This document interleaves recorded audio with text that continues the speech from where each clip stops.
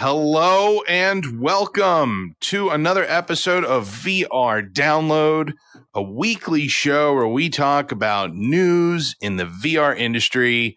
I am your host, Kyle. Ian Hamilton here. I'm David Heaney, and I'm currently struggling to use a VR headset while having hay fever. I may have to drop out every few seconds to wipe my eyes then. Allergy season is something that VR designers, headset designers, have not really taken into account. Glasses is one thing, but I've got prescription lenses on my headset right now. But I still do have the need occasionally to just give it the old, wipe, get all the goobers out of my eyes and things like that. It's a toughie. So, first piece of news we have on our plates today is about Sony's PS5 VR headset, which is set to launch possibly holiday 2022, not holiday 2021, holiday 2022, and it should have an OLED display. Interesting, OLED, because so many headset manufacturers are going over to fast switching LCD. You don't get the dark blacks, you don't get the true blacks because there's backlight to an LCD. But OLED, I don't know. What do we think about this? Yeah, it's going to be interesting to see what this thing is priced because I want to say, doesn't Sony have some involvement? I think they have some involvement in some of the latest LCD companies putting out those LCDs. So it's quite surprising to see this report that they may go with OLED for this. It's going to be, you've got a wire there with the next generation PlayStation VR headset, but aside from that wire, it sounds like Sony is really positioning itself as having this incredible next generation experience that's going to differentiate itself a little bit from the other things that are out there. I'll be curious. We keep seeing these hints about a Quest Pro. What do you think the chances are that a Quest Pro would have an OLED in it, Heaney? I'm going to say fairly low, simply because if there's OLEDs and LCDs available generally in the same year, the LCDs are going to be available at a higher resolution. There's also the problem that the PlayStation VR 1 is the only OLED display we've seen in a headset or in any consumer product for quite a while that's actually had all three subpixels.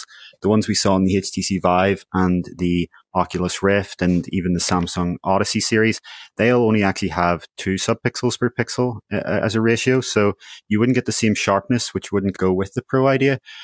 But we've reported on that resolution that our sources tell us the PlayStation VR next generation headset will have, which is around 2000 per eye.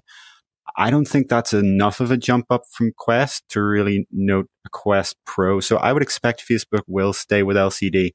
It's actually very surprising to hear this Bloomberg report of Sony going with OLED. And to be clear, the only reason this report even mentioned it was this was Bloomberg talking to the suppliers of displays and finding out that this company, JDI, who had formerly supplied iPhone displays, is now shifting to VR and looking to expand their market in VR. And they're expecting that most headsets will continue to use LCD. And so this was actually only a footnote in this article to say, well, the exception here is that our supply chain sources tell us Sony will go with OLED for their next head. It's surprising, and I really am curious to see whether they will get the 3 subpixels in again or just be down to 2. So for those folks who do not understand the difference, so LCD is backlit, OLED is not, but there's other things. Like, what are the pros and cons of OLED versus LCD? So as you say, the main difference is on an LCD screen, you have the color pixels and then they are lit by a backlight behind them.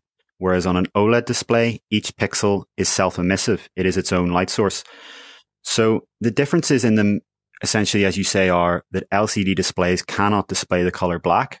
They could display the color black by turning off the backlight completely. But if you want to have anything else on screen alongside that black, you can no longer display black because the entire backlight has to turn on and then it will go from black to a murky gray. OLED, you get those deep blacks. But the problem is with OLED, because it's more difficult to manufacture, and until very recently, and perhaps in many cases still is, more expensive to manufacture compared to LCD, a shortcut that manufacturers have been using is to, instead of having one red, green, and blue subpixel for every pixel. They have what's called a pentile matrix, which equates to 2 subpixels per pixel. So it's only 2/3 of the number of subpixels, but they use clever, as they call it, subpixel rendering techniques to make it look almost indistinguishable. And that works really well on smartphones. It works really well on tablets. But in VR, when you have it magnified right up into a 100-degree field of view, you can actually notice that difference in sharpness. As I said, the exception is that Sony in PlayStation VR 1 actually did have an OLED display with those 3 subpixels, but it was only 1080p. So what I think is likely is that with OLED, you either have to pick a lower resolution than the LCDs that are available, or you have to get the same resolution, but without that same sharpness. So the main advantage to LCD right now for VR headset manufacturers is realistically cost. It's enabled this kind of new wave of much lower cost headsets than the traditional OLED ones. There's been a lot of improvements on LCD that have made them a lot more appealing to VR headsets. The fast switching. Have there been any major advancements in OLED that we would see the tide turn and switch back where everybody wants to do OLED now because it's better than LCD? So in the smartphone world, yes, we've seen simply the cost has finally got roughly equivalent. So that's why you've seen pretty much almost all smartphones shift over to OLED, as well as the obvious advantages in battery life, in that because each pixel is self-emissive, if you're on a phone and you only have the time shown on the display and the rest is completely blank, you're only actually turning on those specific pixels. Whereas to show anything at all on LCD, you have to flash the entire backlight. So as to whether we'll see it in VR, again, obviously we've heard from Bloomberg we will on PlayStation, but their report indicates that they expect the majority of the VR market to stick with LCD for those simple reasons that they can get to higher resolution faster and at a lower cost. Though it is a shame because in VR, it really does add to the immersion to get those true blacks. Although that said, there is one small trade-off with OLED when you want to use true blacks, in that it actually takes a while for the pixel to re-illuminate itself, to come back from all the way 0 to on again. And that's called, there's a few names for this. You call it the 2-frame rise or the OLED black smear effect, where that means if you're turning your head in VR and something that was previously completely black now has to be colored, there is a little delay there. So overall, it's, in an ideal world, we would want 3 subpixel OLED, but in a practical real world, for now, most VR companies are deciding on LCD. It already scrolled past. Gerald had mentioned somebody, I think it was like Scooby-Doo or something, said about micro LEDs for the Apple headset. I don't know if we can find it. Who said that? Yeah, I see Gerald's comment here. Oh, okay. So where does micro LED fall into all of this? So micro LED, let's start by saying that OLED emerged in consumer electronics around a decade ago. It was used in prototypes in labs and things like that, but it really started to be shipped at scale around 2010. One of the first products to really use it at scale was Samsung's Galaxy series. It was almost a promotion of their OLED displays at times. Those things, in marketing wise, it went hand to hand. And there's you hear a lot of things like LED or mini LED, but this is how to explain this. LCD has been remarketed a lot of ways. There are a lot of minor improvements to LCDs that have happened that don't really change anything other than to say, divide the backlight into lots of small pieces. Micro LED, on the other hand, as distinct from mini LED, is an actual new display technology. Micro LED will be the first new display technology since OLED. It's similar to OLED in that each pixel is self-emissive, so you get all those advantages, but it has manufacturing and brightness and longevity advantages that make it similar to LCD. Essentially, micro LED is, for now, the perfect display technology. The problem being, it's not being shipped in mass consumer products yet because they haven't figured out how to mass produce it at an affordable cost. Right now, if you go to CES or any of those trade shows, you'll see Samsung and Sony show their latest micro LED display. You'll see in a lot of AR prototypes they're using it. As Gerald mentioned, the rumors are that Apple's headset will use it. But We simply don't know which one of these companies is going to be able to mass produce it first. What we do know is that Facebook has a research lab in Ireland for microLED. Apple has invested billions and billions over the past few years in labs all over the world for microLED. And all the other major technology companies like Samsung are investing in it. Who will be able to commercialize it first? Who knows? But for now, we're still stuck between the trade-offs of LCD and OLED. If you do go to CES, especially CES, you end up seeing booth after booth, a whole line, a gauntlet of just microLED. And there's some of them are teeny tiny, some of them are a little bit bigger, some of them are stereo, some of them are bright, some of them are low resolution. There's plenty of them, to the point where I almost feel like, are we going to get a flood? Is there going to be a glut of microLED displays all of a sudden everywhere? It could be a good thing for this industry, but then again, it could be bad, because now all of a sudden we might end up with just really rough headsets coming out with really garbage displays. Do you have a fear of that at all, Heaney, that could happen? No, I think we're going to see, because of the sheer brightness advantages of it, we're going to see, and it's much easier to produce these displays at those tiny sizes than it would be for something like a TV. So we actually probably will see microLED used in AR glasses and VR headsets first, simply because there's no other application where those tiny little displays can be used.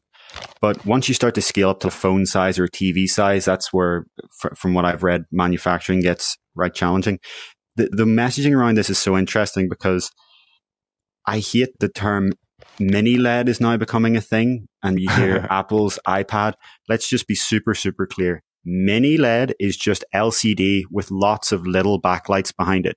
It is not a new display technology. microLED is the new display technology. There you go. See, I didn't even know. That's good. That's good stuff. Ian, did you run out and buy a PS5 as soon as it came out?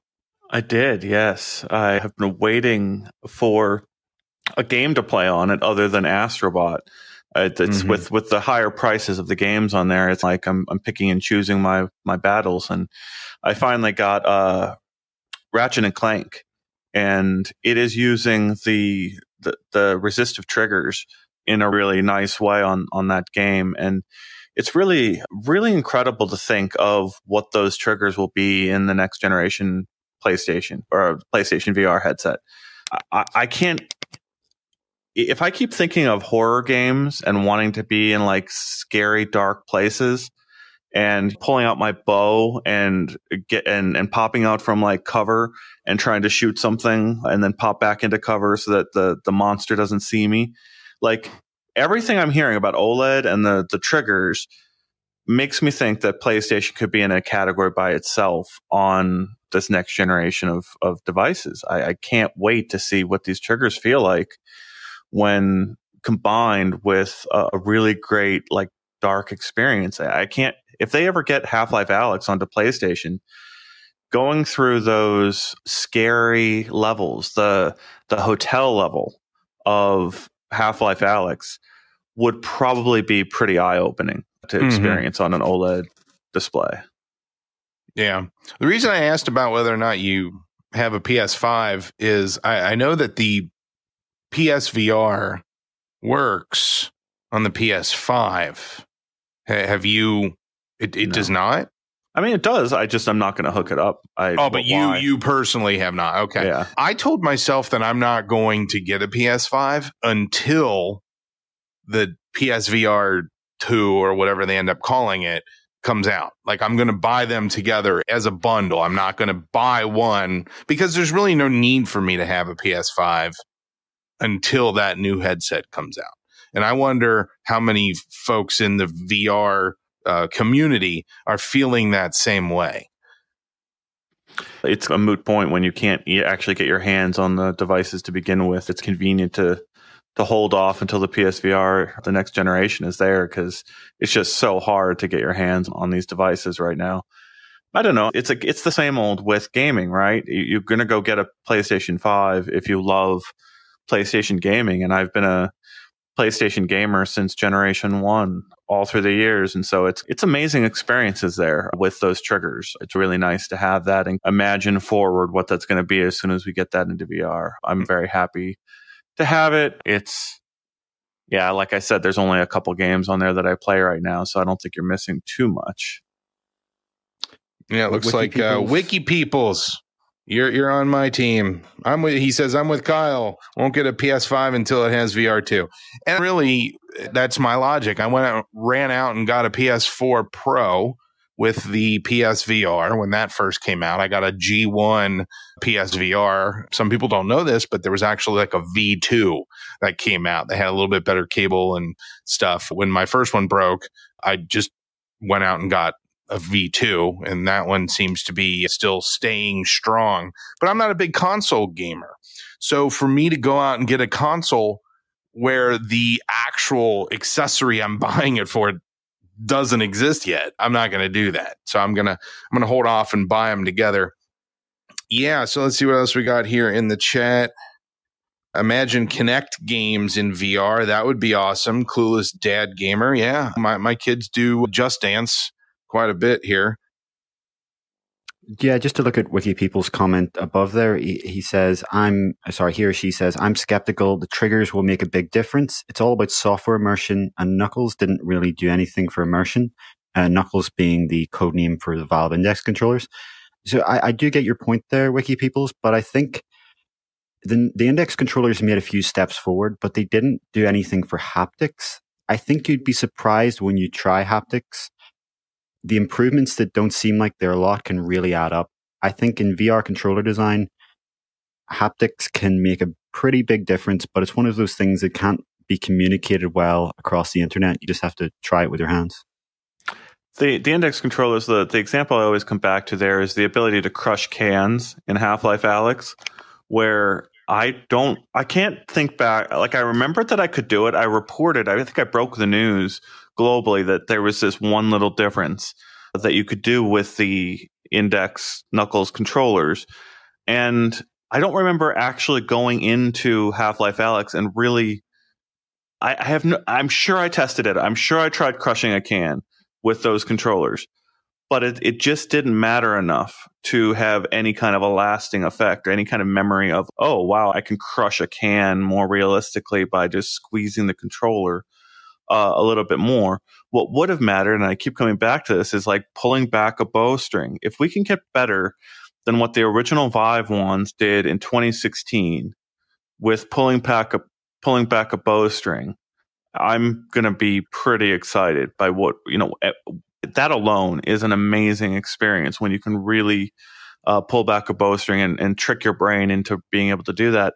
Any improvement there is going to be dramatic, and I really think they're going to be able to do that with the triggers. Yeah, I think go ahead. I was going to say the main improvement from Index, it wasn't haptics and it wasn't that. It was the ability to let go when you throw. The Index controllers, that was their step forward. Everything else turned out, let's be honest, to be not a real significant impact on real gaming. But that ability to throw and let go still puts it ahead of pretty much every other VR controller out there. Yeah, the controller there, I remember talking to Valve or talking to a lot of the devs that were building for these controllers and really thinking about them. The ability to release your hand combined with the fine-tuned optics. So being able to adjust the relief right up to your eyes, get the maximum field of view, and then have this perfect balance between the front and the back where you just really want to sit there. When you're in VR for a good half hour, you just take a deep breath after the half hour and then keep going. Whereas I'm just going to be constantly thinking about my headache in a Quest 2 even after that length of time. Yeah. Especially with your Index controllers. You just go into Alyx and grab the can and you just go, crushed it. Love it. Hey, let's move on to the second piece of news because it's very similar.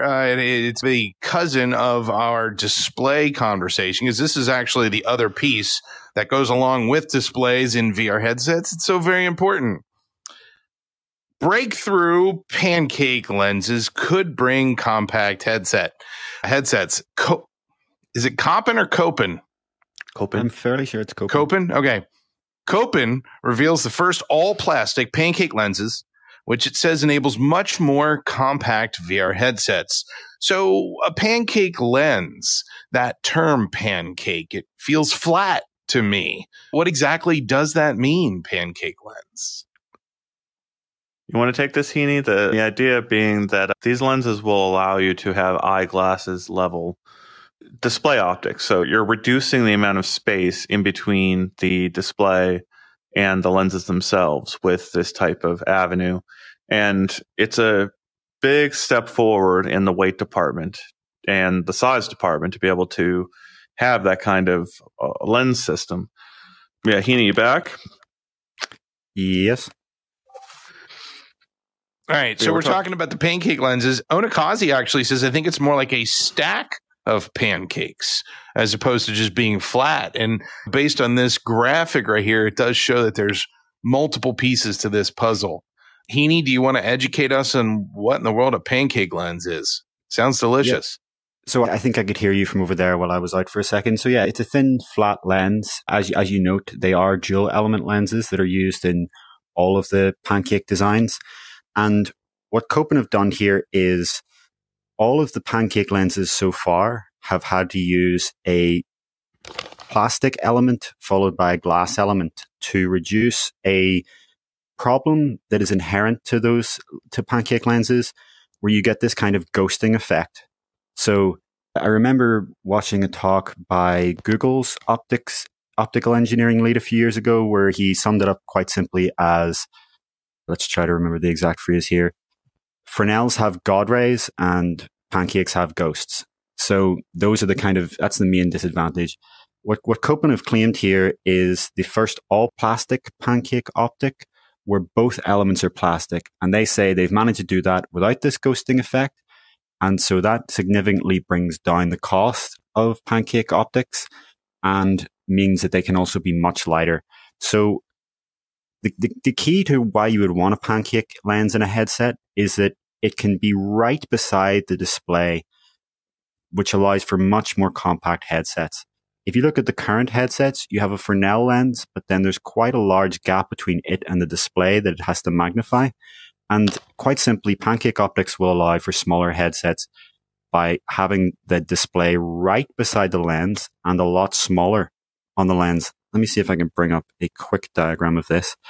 But of course, there is the problem of the significant trade-off, which is if you have a smaller display over this smaller path, it's obviously going to be a lot harder to deliver a wider field of view. So that is a major issue, because what everyone is looking for, what everyone who's a current VR user is looking for out of new VR optics, is a wider field of view. But I think you have to realize here that these pancake lenses and the headsets that they might enable to exist are more intended for people who haven't bought into VR yet because of the sheer size and bulk of the headsets. So to bring up this image we had earlier, the keyboard won't go away.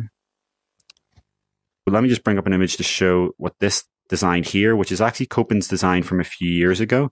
They haven't shown a full headset design recently, but this is a design from them a few years ago, which used someone else's pancake optics with their micro displays. Because you have to realize the important caveat here is that Copen's skin in the game is that they make OLED micro displays. Now, this is a little confusing because earlier we talked about OLED and microLED. OLED micro displays are actually a slightly different technology to regular OLED displays you would find in your phone or a PSVR or a Samsung Odyssey. They use slightly different materials in manufacturing. They're much more expensive, but they're about the size of a coin, a large coin. So with these pancake displays with these pancake lenses and micro displays, you can see the kind of headset form factor that's possible. And that's not even a highly optimized shell, to be clear, what we're seeing on screen right now. That was just a haphazard prototype thrown together. We've also seen pancake lenses in Panasonic's design that Ian tried back at CES 2020, which I'll bring up here. And the key is that was using 3M, the famous materials company's pancake optics.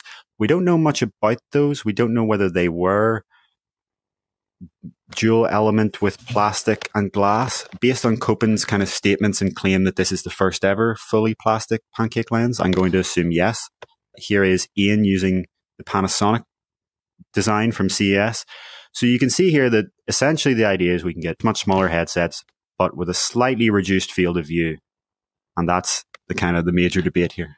And I definitely did notice ghosting when I was in there. And so that it's definitely like an after image of everything that you're looking at. And I told that to the people and they apologized. They mentioned, I was like, yeah, I saw some ghosting. Oh, we're sorry. So I think they're working on that. But it's just night and day that the weight difference is such a significant deal. And I would love to have those glasses for media consumption. I just can't wait until we get there. We keep going back and forth with all these different headset manufacturers. That some of them are working on wider FOV with current technology. Other ones are trying to add new technologies. But as a result, there's a trade-off of FOV or brightness or refresh rate or this or that or the other.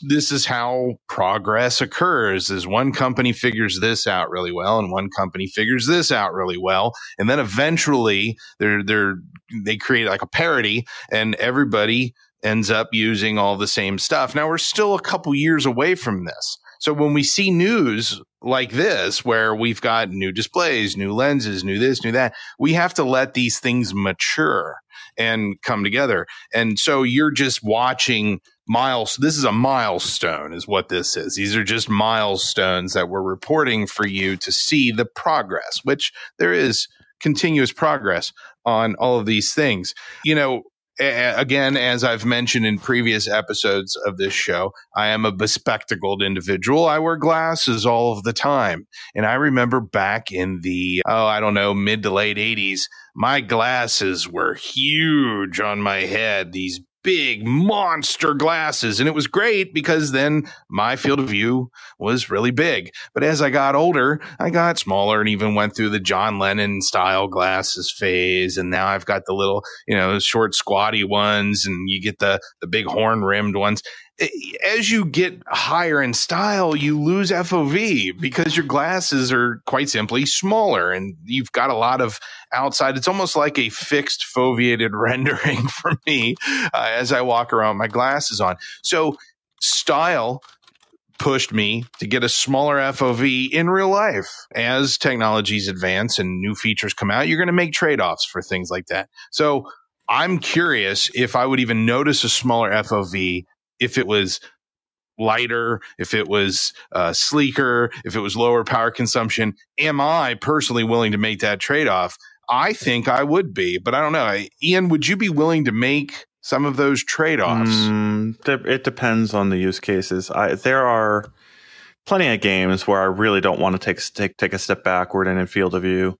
There are other experiences where that wouldn't be as big of an issue, but I know Denny Unger over Cloudhead Games has some real strong thoughts on field of view being the thing that needs to go forward. And I've been that same camp that field of view needs to go forward, not backwards. But Heaney and I have talked about this extensively, that there's like a threshold where you go below that threshold in field of view, you stop feeling present, you start remembering that you're in a headset a lot more.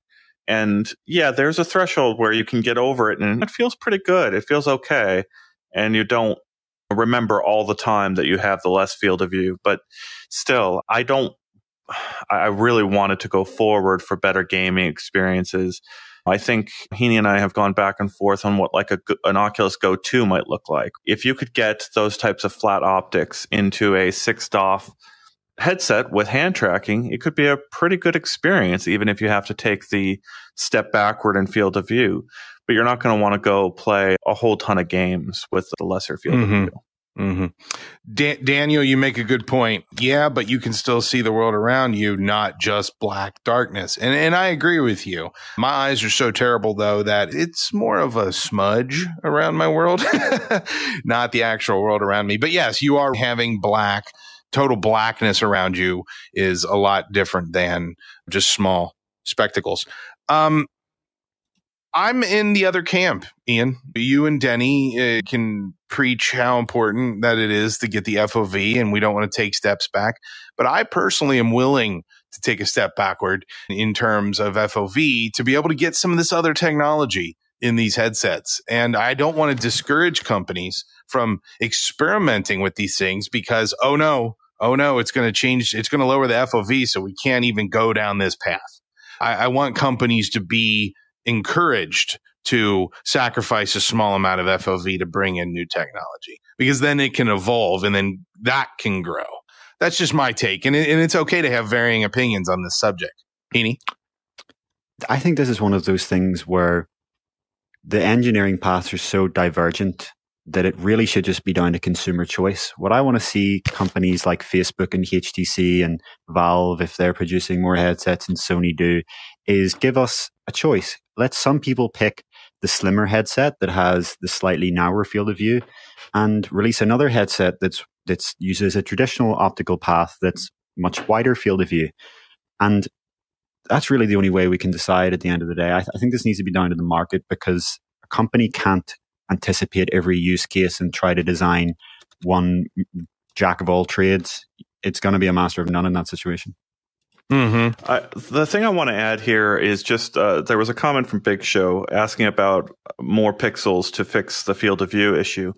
I'm really curious when we see these pancake optics with eye tracking. So if you can combine this approach to display design with eye tracking, maybe there is a route to a pro level priced device where you're charging more because you're putting a ridiculous number of pixels inside the headset.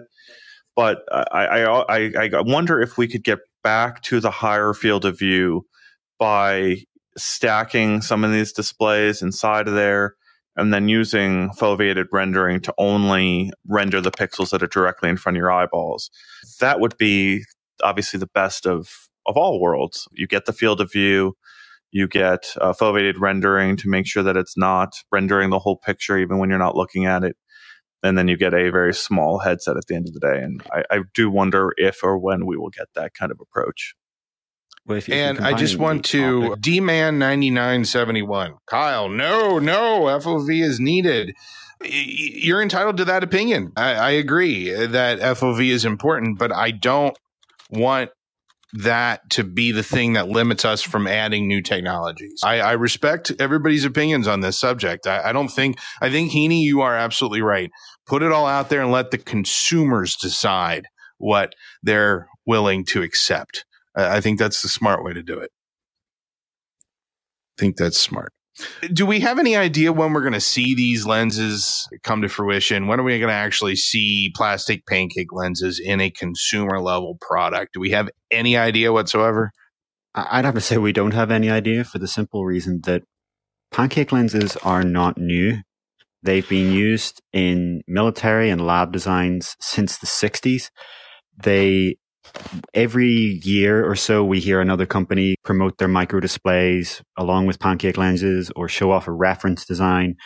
But there haven't been any concrete talks or any kind of concrete statement about bringing a product. The closest we've seen is that Panasonic design that Ian tried at CES, but there's no indication that's actually intended to be a real consumer product either. It's, for all we know, just a reference design for other companies. So it's hard to tell. We really can't know based on the information we have right now. And this could be a stopgap. The two element plastic pancake lens might be a stopgap. Something else might come out tomorrow that we don't even know about yet. And this is just a milestone, a step in the process. Yeah, my takeaway from the Panasonic glasses were that was a concept that was in need of a platform. It needed someone to back the software effort to decide to productize it and really provide the software necessary to make that a great experience. I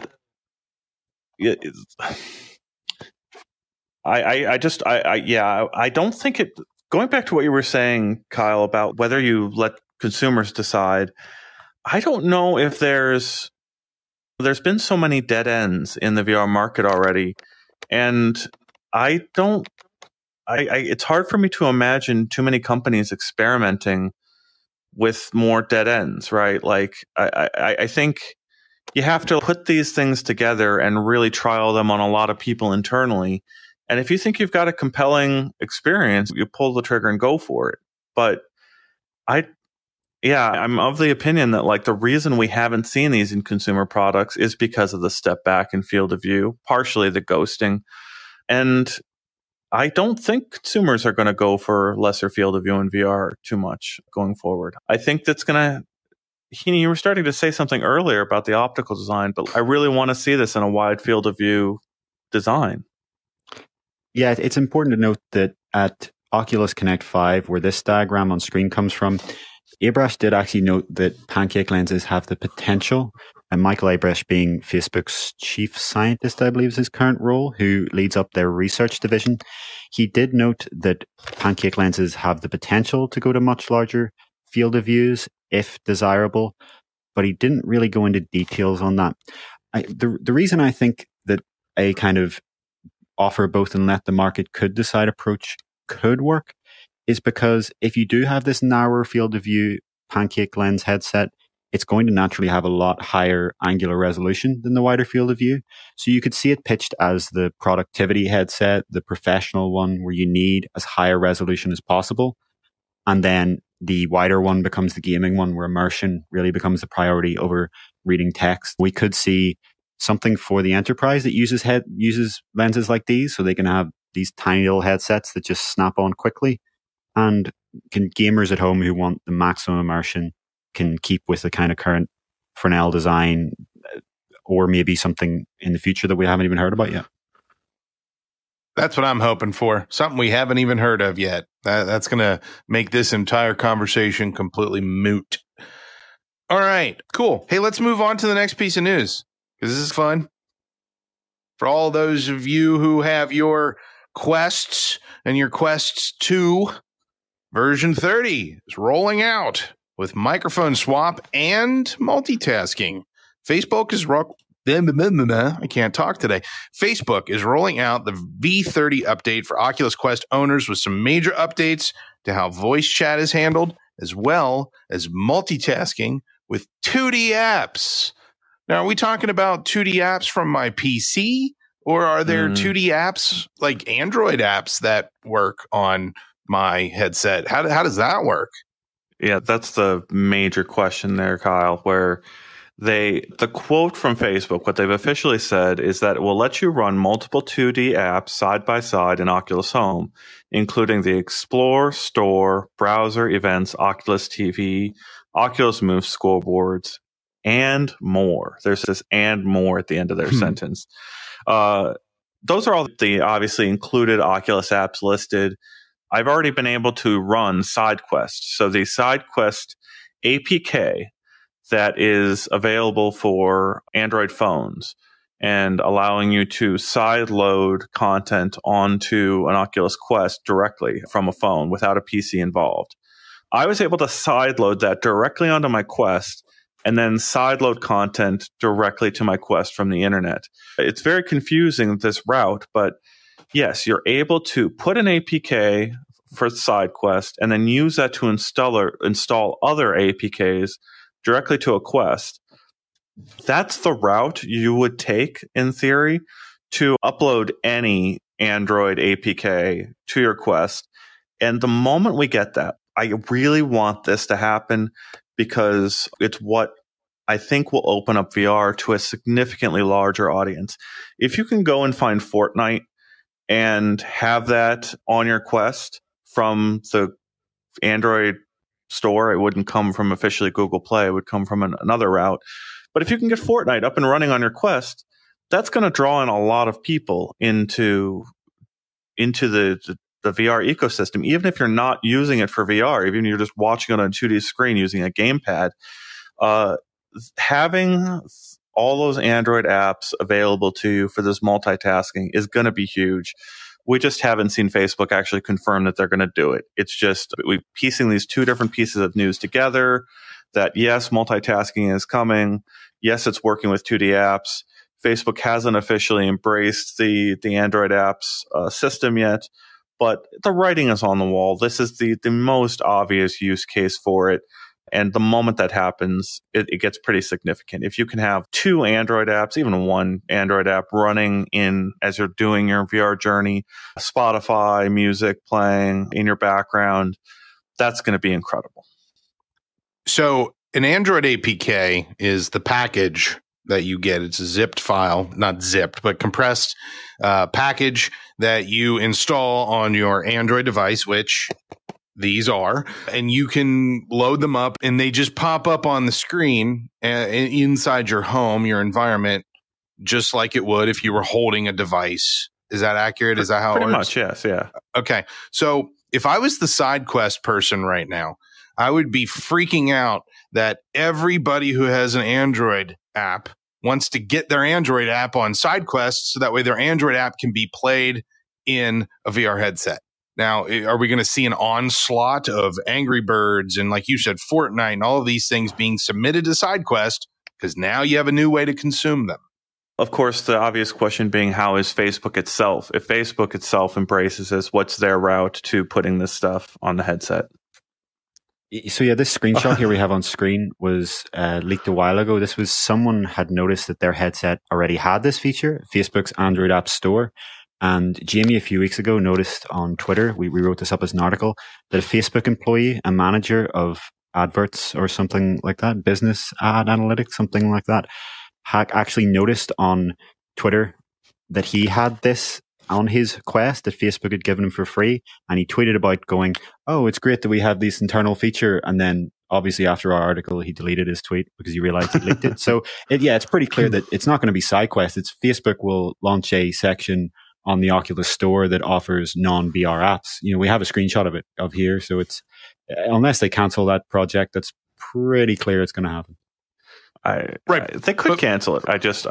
It's such a if they're already feature. if they're already using it with, if employees that don't even work on VR at Facebook already have it on access, it would be something major would have to happen for it to get canceled. But look at the sudden ecosystem change that this could create. Because you have how many titles in the Android store? There is a crazy amount of new content now that can suddenly be consumed inside this headset. Obviously, it's like owning a car that can go 600 miles an hour, but you never leave your neighborhood. I just wonder, and obviously, yes, the curation of the Oculus Store has been with plenty of controversy and conversation happening. How come this is only on App Lab and how come this is actually in the real store? Now you've got a whole nother store of stuff that does it get curated? Like I see Adobe Lightroom, but what if there's some other form of photo editing program? Does it have to get approval to be able to be submitted so that way it can be put and installed on one of these headsets? I don't know. These are the questions that I think this is raising for me. So I was just going to say, I think when you look at what other Android device makers that have their own app store, the situation they're in, for example, Amazon and their Fire tablets have their own app store. It's more that Facebook will be struggling to get Android developers to actually sign on to this. Because if you're an Android app developer, there is an extra effort and a kind of constant maintenance that will have to go on for years to supporting another store. Because the Quest doesn't actually have all the Google Play services available on normal Android apps. There may be specific issues that means that you have to change some core functionality of the app to make it work well in VR. I don't think I'm sure they will curate it as they've been curating so far, but I don't think this is going to be one of those things where devs are jumping to get on it. I think this is one of those things where Facebook will be jumping to get devs on it. Oh, interesting. So you think it's the exact opposite problem of what I see. That's fun. That's Only fun. because Who knows how Amazon struggles with their tablets. If you ever use one of their tablets, they have their own version of Google Play Store. But you notice that some of the apps on it are actually outdated from a few years ago. So obviously those developers have committed back then a few years ago, but didn't really want to commit in the long term. So there's a lot of challenges in having a different store. In the early days of Android tablets, there were a lot of tablets, and I don't know, maybe it's still like this. It's been a while since I've actually touched an Android tablet, but there used to be tablets that would come out that didn't have all of the Google infrastructure and the Google Play Store. And so many people have found ways to root these devices and then install those stores. I wonder if I can install the Play Store, the Google Play Store, right onto my headset. The only thing missing is Google Play Services. So that's one of those struggles. If you look at Huawei right now, they've had to re-engineer Android and even come up with their own operating system. But before that, they had to make their own store because they weren't getting access to this. And just to be clear, Google Play Services is a service that runs on Android on Android devices that accept Google's terms of services. So you have to accept Google's terms and do X, Y, Z, and in return, your device gets this magic service that makes all the other Google apps work and the Play Store itself. Wonder if anybody's gotten all of those services to run on a Quest or a Quest 2. I'd be curious. I don't think Google will be happy about that, but I'm guessing it's technically possible, but I don't think Google will be happy about that at all. You have to pass a test, I think, don't you? You have to some kind of Google compatibility service in order to get some of those services. Yeah, there's more than that. There's all sorts of rules. They have to not pre-install certain apps and agree to include Google's apps. So if Facebook wanted Google Play services on, I don't think VR headsets are even a supported device type. But if they were, they'd probably have to preload Google Maps and Google Docs and all of the other Google Play services, which I don't think Facebook would be too happy about. Whether they're happy about it or not, I don't think I've ever asked a manufacturer's permission to root any device. So it's quite all right. I want to address a really important question in the chat here. Why do chicken nuggets taste so good? Owen, thank you for that really important question. And yeah, they are fried. It looks like you've already gotten the answer. But yeah, chicken nuggets do taste good, especially with the right sauces, like a honey mustard sort of thing. Yes. We do appreciate the live comments on our show here. Lively discussion, as always. Do we have anything more to talk about with the multitasking and Android apps and things like that? We don't really know what the true nature of this is intended to be, do we? No. It's like an opening step, right? There's a lot more things that need to be layered on here. The only other one that I can think to mention right now is positioning these windows wherever you want and letting them run in other apps. So as soon as I can position them behind me or make them small and then bring them up into a larger, like just reach out and have them expand pretty easily from being like a small little window. As soon as I can get, that's when these get a lot more useful. But I'm curious to see how Facebook handles multiple audio systems and that sort of thing. I turned on Hey Facebook, and every time I say Facebook now, it tries listening to me, and it's very frustrating. The little assistant that's here, I got to turn that off. That's pretty bad. Wait, it works even in the app? I've got that experimental feature of Hey FB, and every time I mention Facebook during this conversation, I get this little ding in my ear, and it tries doing things with my little virtual assistant inside my headset. I'm trolling myself now with the voice commands. That's a perfect segue into our final subject for this show, this episode. Hey, Facebook, why don't you throw some ads in virtual reality for us, please? Cover Ian's 80% of Ian's FOV. No wonder you need a higher FOV. You need room for more ads. Yeah, that's the news headline. That's all I'm going to say about it is that Facebook is putting ads in VR and everybody has an opinion on it. Even my grandma had an opinion on it. So where do we begin, Ian? All right. Yeah, we've got some news here, and someone already mentioned it in the comments. Before we came in here, I emailed Resolution Games. They're the makers of Blast On. That would be the first game named by Facebook to... When I said that, it activated again. Oh, it's just brutal. They're the first app from Facebook to test these ads. And I emailed them right before we came on the show here and said, hey, just so you know, we're going to talk about this. It would be great to have a statement, because I had two questions. The first question was, Blast On is also available on Steam. Are they going to do Facebook ads on Steam?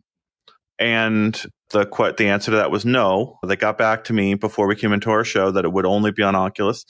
And then they said, wait, there's actually a statement coming.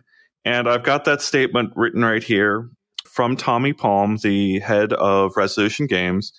And the full quote from Resolution Games is, Quote, our mission at Resolution Games has always been to work to help the industry as a whole move VR forward for the good of everyone involved. Sometimes it means being the first to test some things to see what works and what doesn't. We appreciate all of the feedback and thoughts on the Oculus ad test for Blast On and other games that was announced last week. Some good points have been made, and we realize that Blast On isn't the best fit for this type of advertising test. Therefore, we no longer plan to implement the test in Blast On. As an alternative, we are looking to see if it is feasible to move this small temporary test to our free game, Bait, sometime in the future. We love this domain as much as the most avid players. If ads in VR become inevitable as it has on other platforms, we want to ensure that while we have this chance to start over and do it right, we do just that. We welcome any and all your feedback along the way so we can have a constructive conversation around this and create the best path forward. So that is Facebook's first ad partner removing themselves from the ad equation and choosing not to do this ad test that set the internet on fire last week. Obviously, Facebook, when they announced this, said that there are going to be other developers that they're testing this with, but they didn't actually name those developers when they made this announcement, so we don't know who those are going to be. It sounds to me like they didn't want to be the Anakin Skywalker and betray the VR community. Is that too far, Ian? Yeah, wow. Anakin? No? Oh, man, that was really bad. I worked on that all morning. I need that button, Heaney. Can you? It's serious. We need the button. Where's the eject button? The eject button for Kyle. The comments that I thought that really stuck with me, as I saw one on Facebook, I saw them on Twitter, but the one suggesting that essentially there should be a notification on the store page for an app that says this game contains paid ads. And the other commenter that I saw out there that I thought was interesting was saying that if a game changes its mind and actually implements paid ads after release, that it should begin the clock on a refund period, basically allowing people who did not expect to get that ad experience to refund their game and get their money back. I thought those were both interesting ideas, and the fact that Resolution Games has removed Blast On from this ad test gives strength to that. This is one domino here of them removing it. I'm curious to see how internally at Facebook, whether they're taking some of this feedback in stride and really thinking about whether there should be those notifications in their store. Let's be realistic here. Ads make the world go round. Ads pay for YouTube video creators to create their YouTubes. It pays for online publications such as Upload VR. It's something you don't pay for to go to our site. So somebody has to be paying for something. Ads allow companies to provide services without charging you for it. Instead, they're charging you with time and a small amount of obstruction of ad in the actual experience. I'm the type of person who will watch a YouTube ad for a creator that I truly want to continue to create. I know I'm unique. I don't use ad blockers on my browsers. I don't always skip. Now, I sometimes will, but I also want to support the content creators, and this is how I do it, by watching their ad. My wife and I were watching a YouTube a cooking channel that we watch together, and she's, "Are you going to skip the ad?" I'm like, nah, let her get that nickel that she's going to get from me watching that ad. I'm helping support her content creation. So I understand why ads exist. I also understand why people don't want ads. I get it. I totally understand. And it's not for everybody. I think that there should be an option. Like, Ian, if Blast On existed and it was, I'm just going to pick round numbers to make this easy, it's $10 in the store, but if you pay $12, you don't get the ads. Would you be willing to pay extra to not have ads? Oh, yeah, I would. That's the kind of customer I am and the type of deal I like to make for these products. The other comment that sort of stuck with me from one of the developers out there, I can't remember who, was that ads incentivize the developers differently than the upfront payment. So if you are suddenly an ad-driven business, You become incentivized to try to keep people inside your software for longer instead of giving them a great experience for an upfront price. And it changes the motivations there for developers. I reached out. So I was in the first wave of iPhone owners. I bought the very first iPhone back in 2007.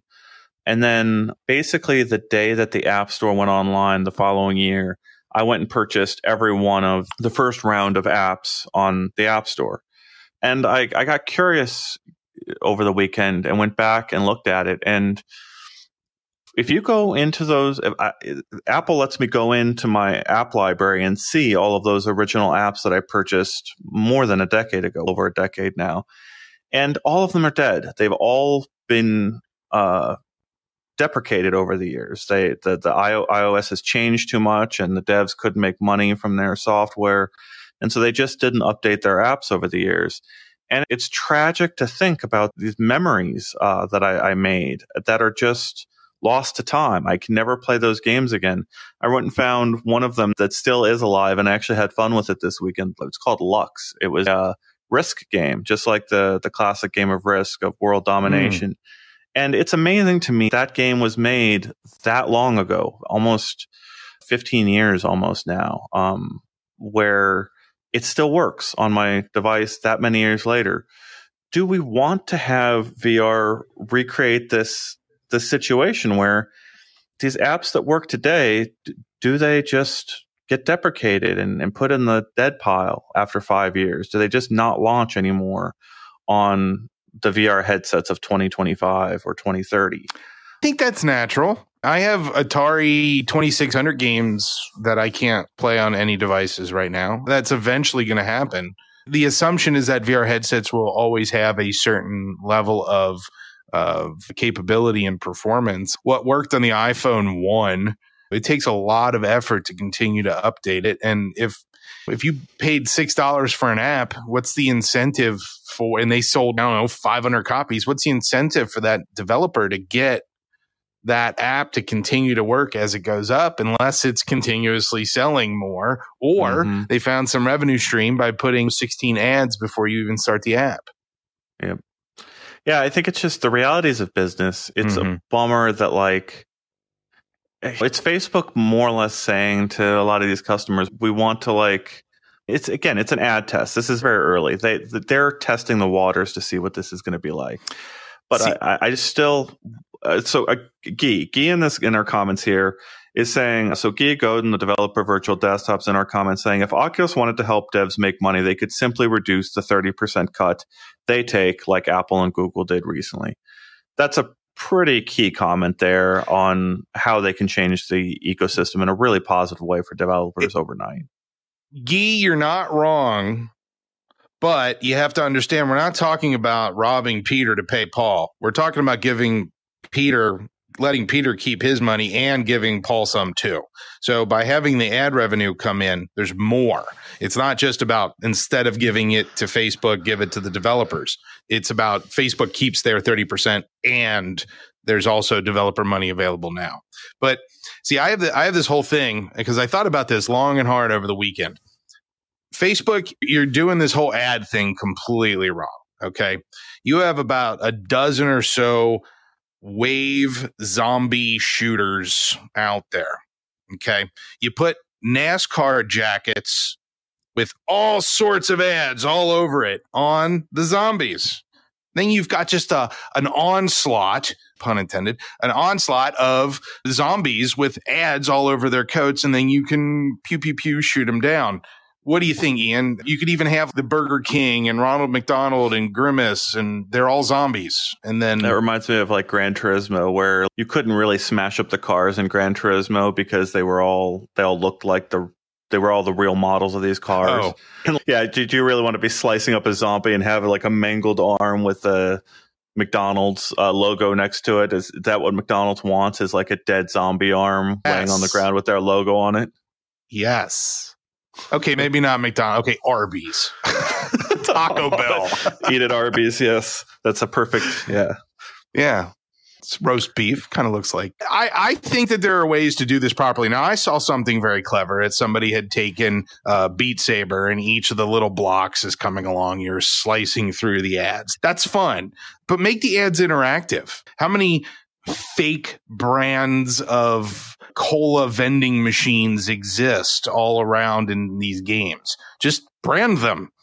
Put Jolt Cola in a dispenser and put it in your game. Put a box of chicken nuggets. See, the chicken nuggets ended up becoming relevant. Just put a little box of chicken nuggets on the table. They can be subtle ads. Advertisement is all about getting you to think about Jasper's fast free delivery. Jasper's inside this game.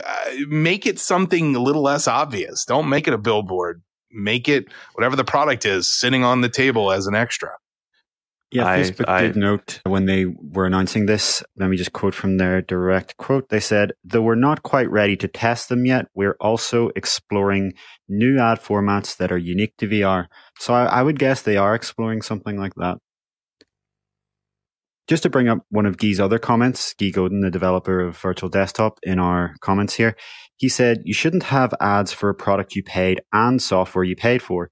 Do you see ads in PS5 games? No. With the exception of sports games, no, you don't.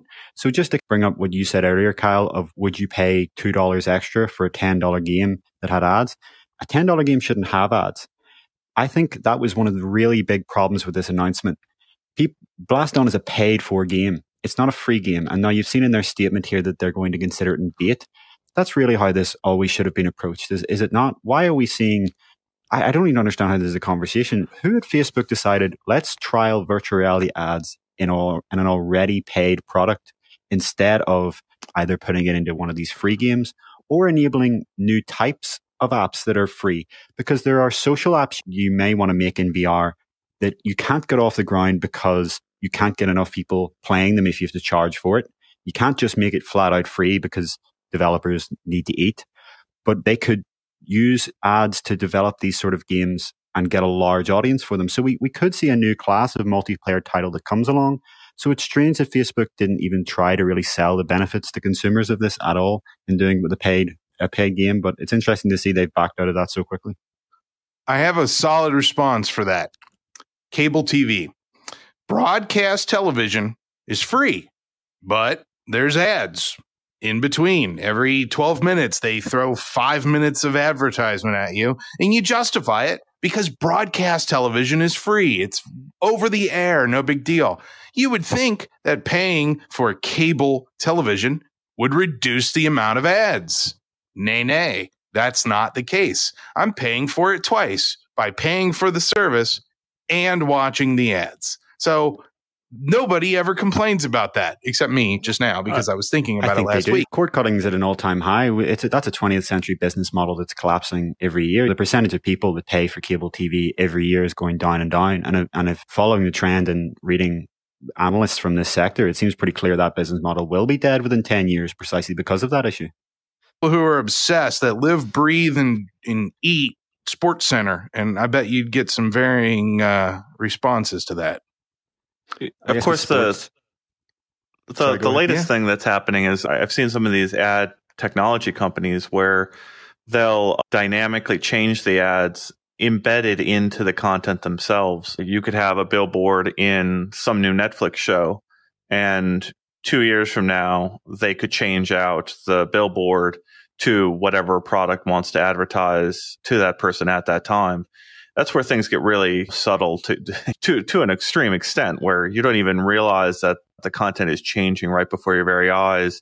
And you could go into the same Netflix show year after year and see different ads in different areas of the show. Like, that's the latest ad technology that's being explored right there. There was that comment. I think it's fascinating, the difference in sort of country to country across the world, what rules are allowed for advertising in the real world. So there's those famous photos of the United States where you look down like this street, and it's just the number of billboards and signs for various businesses in the United States is just absurd. But then you go through even various parts of the United States where they've managed what's allowed to be shown at the roadsides. And it's beautiful. It's green. You can see everywhere. But you go to other countries and there's strict rules on what can be advertised and where it can be advertised. One of the commenters on that I saw on Twitter was talking about medical ads. Like, what if this sounds like a dystopia to imagine medical ads where a person doesn't even know about a life-saving medication because it couldn't get advertised to them. And it was such an obvious comment from this person that it clearly spends a lot of their time in the United States where those types of ads are pretty common. Like, your doctor is still going to prescribe you the best medication for your illness. I don't think medication and prescription ads are the best example of, this is an important piece of ad technology. Like, doctors, nothing is going to get between you and your medical care with your doctor. You're still going to your doctor and getting the best medical advice you can from that person. If you don't like that doctor, you go to another one. But medical ads, these aren't life-saving things. You're not typically looking at a billboard and going, oh, that billboard gave me a medication that's going to save my life. That's not how it works. And I think I don't know, there's just such a disconnect across the globe, country to country, in how necessary ads are to everyday life. Yeah. Be sure to ask your doctor if Facebook VR ads is right for you. And also get checked for infections such as tuberculosis before taking this medication. My wife and I have turned those ads into a drinking game because it's so absurd.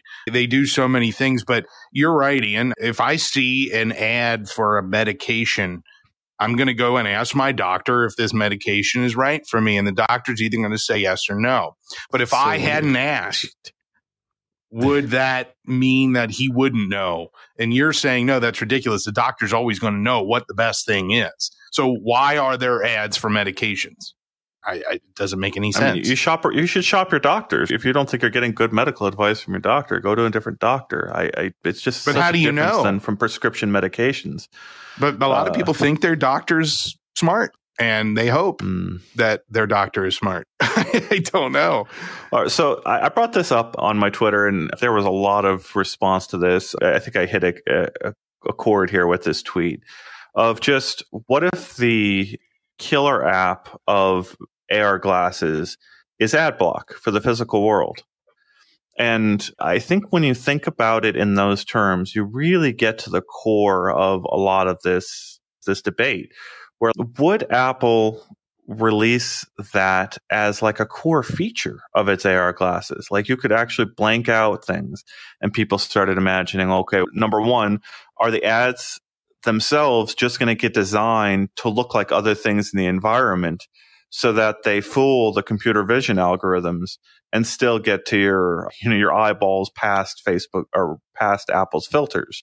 And I started asking around about this, but there are rules around whether signage and advertisements can look like necessary navigation signs out in the real world.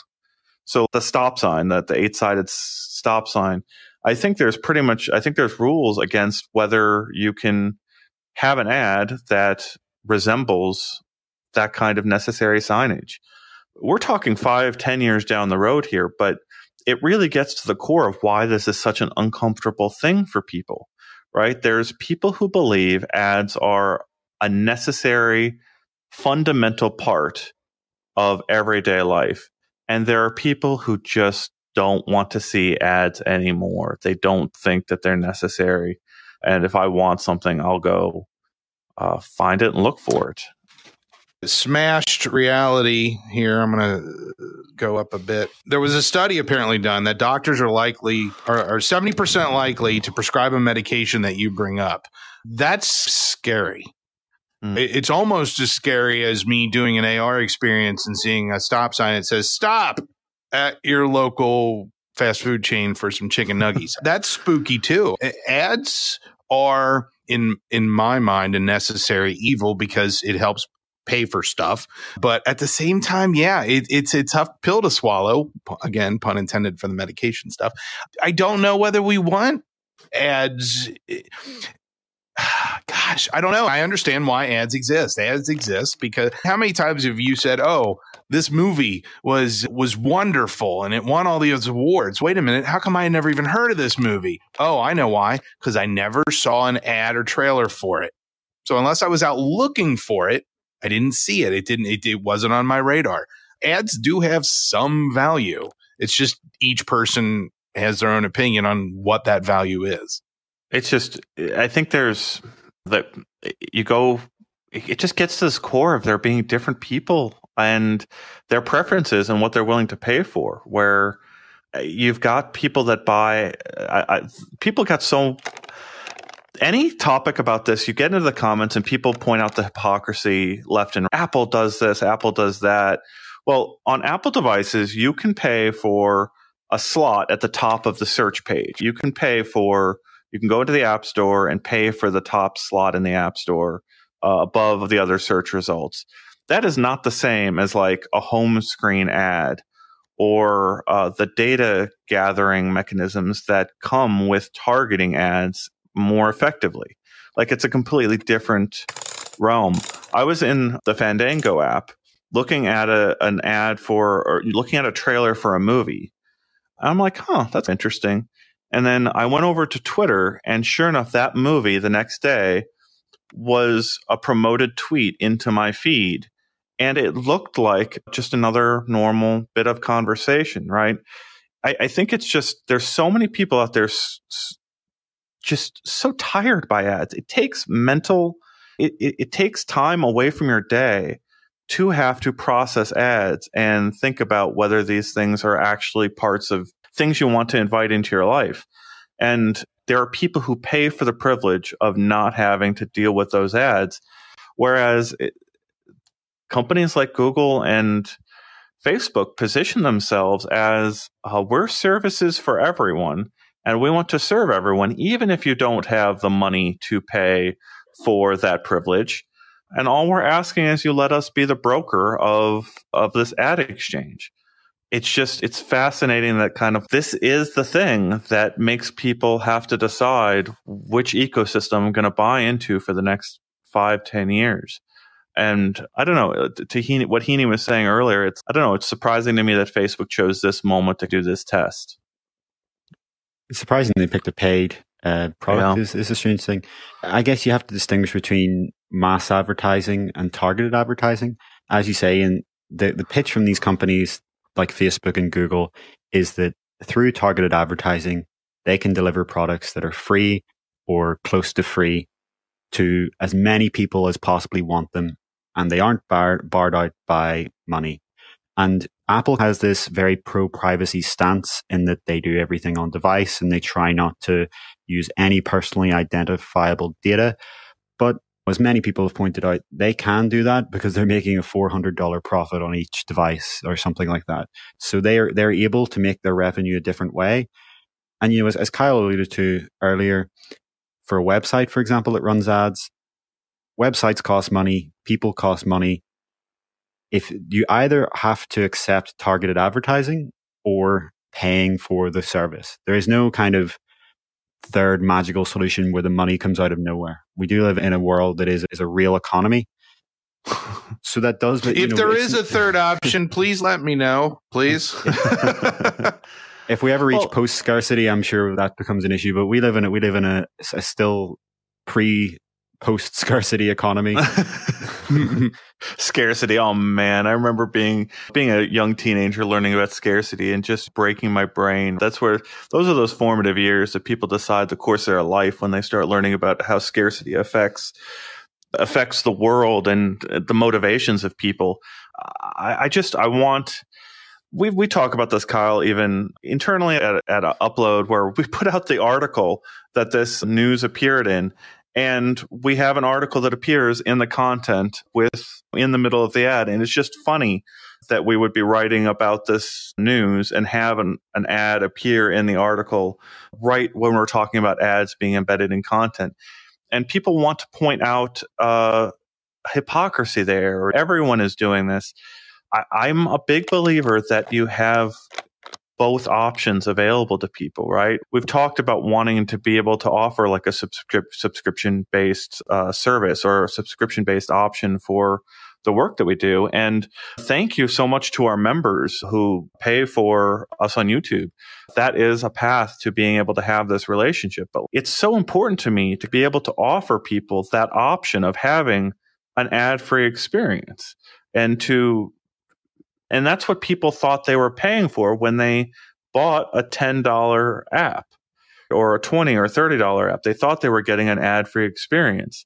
And I think the thing that I guess is key there is people don't want to have to work on those monetization systems. There's a lot involved in maintaining subscriber lists and ensuring the privacy of those people who are paying you money each year, or maintaining credit card databases. Like, it makes things easier for people to hand those things off to somebody else and just have a revenue stream. And all I've got to worry about is getting a lot of eyeballs on my stuff, right? That's what so much of our economy is focused around, is like artists and creators out there. They just want to focus on the creative thing. They don't want to have to focus on that other part of the business. And that's why we have Facebook and Google, such massive businesses out there, because people don't want to work on those other things. It's just, there should be some of those options more often, in my opinion. It's what I like. I come from the Apple ecosystem, where I prefer to know what kind of a deal I'm making with my content when I can. Yeah. There's just a lot to break down when it comes to talking about ads. You can't live with them. You can't live without them. That's how it works. It's just a matter of where and when and how those ads are presented to you. Truman Show. Did you like exactly. that? I keep thinking about the Truman Show, right? That's what we're moving towards, right? Where if you remove the ads from the experience, you still might get them embedded in ways you don't even realize. Product placement. Heaney, what was the thing you were saying that was on Facebook's sign-up page for a long time? Facebook's free and always will be. Was that what the text was? And that used to be their kind of internal motto for their monetization strategy. You have to realize here that this idea of free but supported with targeted advertising is in Facebook's DNA. It's at the core of its ethos. It is something that they talk about almost as like a religious kind of idea that they want to bring to the world.